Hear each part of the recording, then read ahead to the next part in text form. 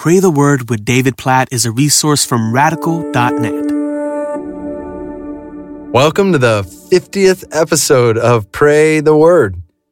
Proverbs chapter 22, verse 4. The reward for humility and fear of the Lord is riches and honor and life.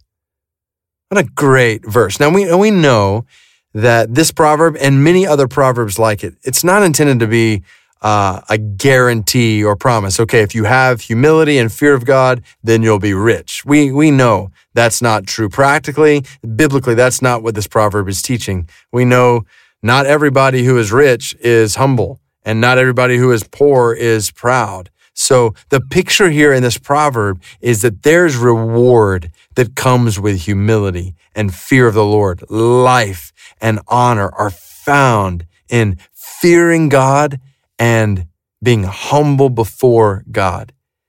And we know this goes against the grain. We are not naturally humble. We are naturally prideful. That's the essence of sin. C.S. Lewis in Mere Christianity has a great chapter on pride as the root, in a sense, of all sin. Because in sin, we're basically saying we know better for our lives what to do than God does. And so we choose our own way instead of his way. It's the ultimate in pride. Instead of humility, saying, I trust you, God, more than I trust myself. And so we need to pray for humility. All of us need to pray for this, knowing that when God gives us humility, when we grow in humility, there's reward that comes with that, honor and life that comes with that. But we got to pray for it. In that same chapter on pride, C.S. Lewis talks about how you can try to be humble, but once you get to the point where you're humble, you're proud of it, and you have to start all over again. Like it's this constant quest to grow in humility.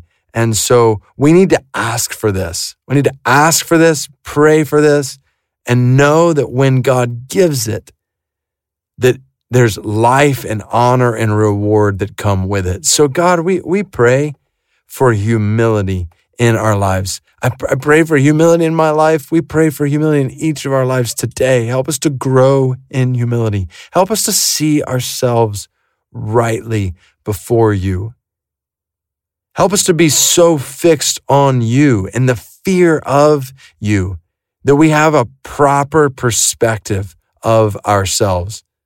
Really to the point where we don't think about ourselves, where we think about you, where we think about others, where we're consumed with loving you and loving others. God, we pray for this kind of humility. It doesn't come naturally to us. We want it. We need it. And we trust that with humility, there is great reward. There's life and honor in all the right ways, not in ways that we fabricate in order to try to assert ourselves in pride, but a right honor and the full life that you've intended for us that are only found, that only come with humility. God, we pray for humility in our lives today. In Jesus' name we pray. Amen.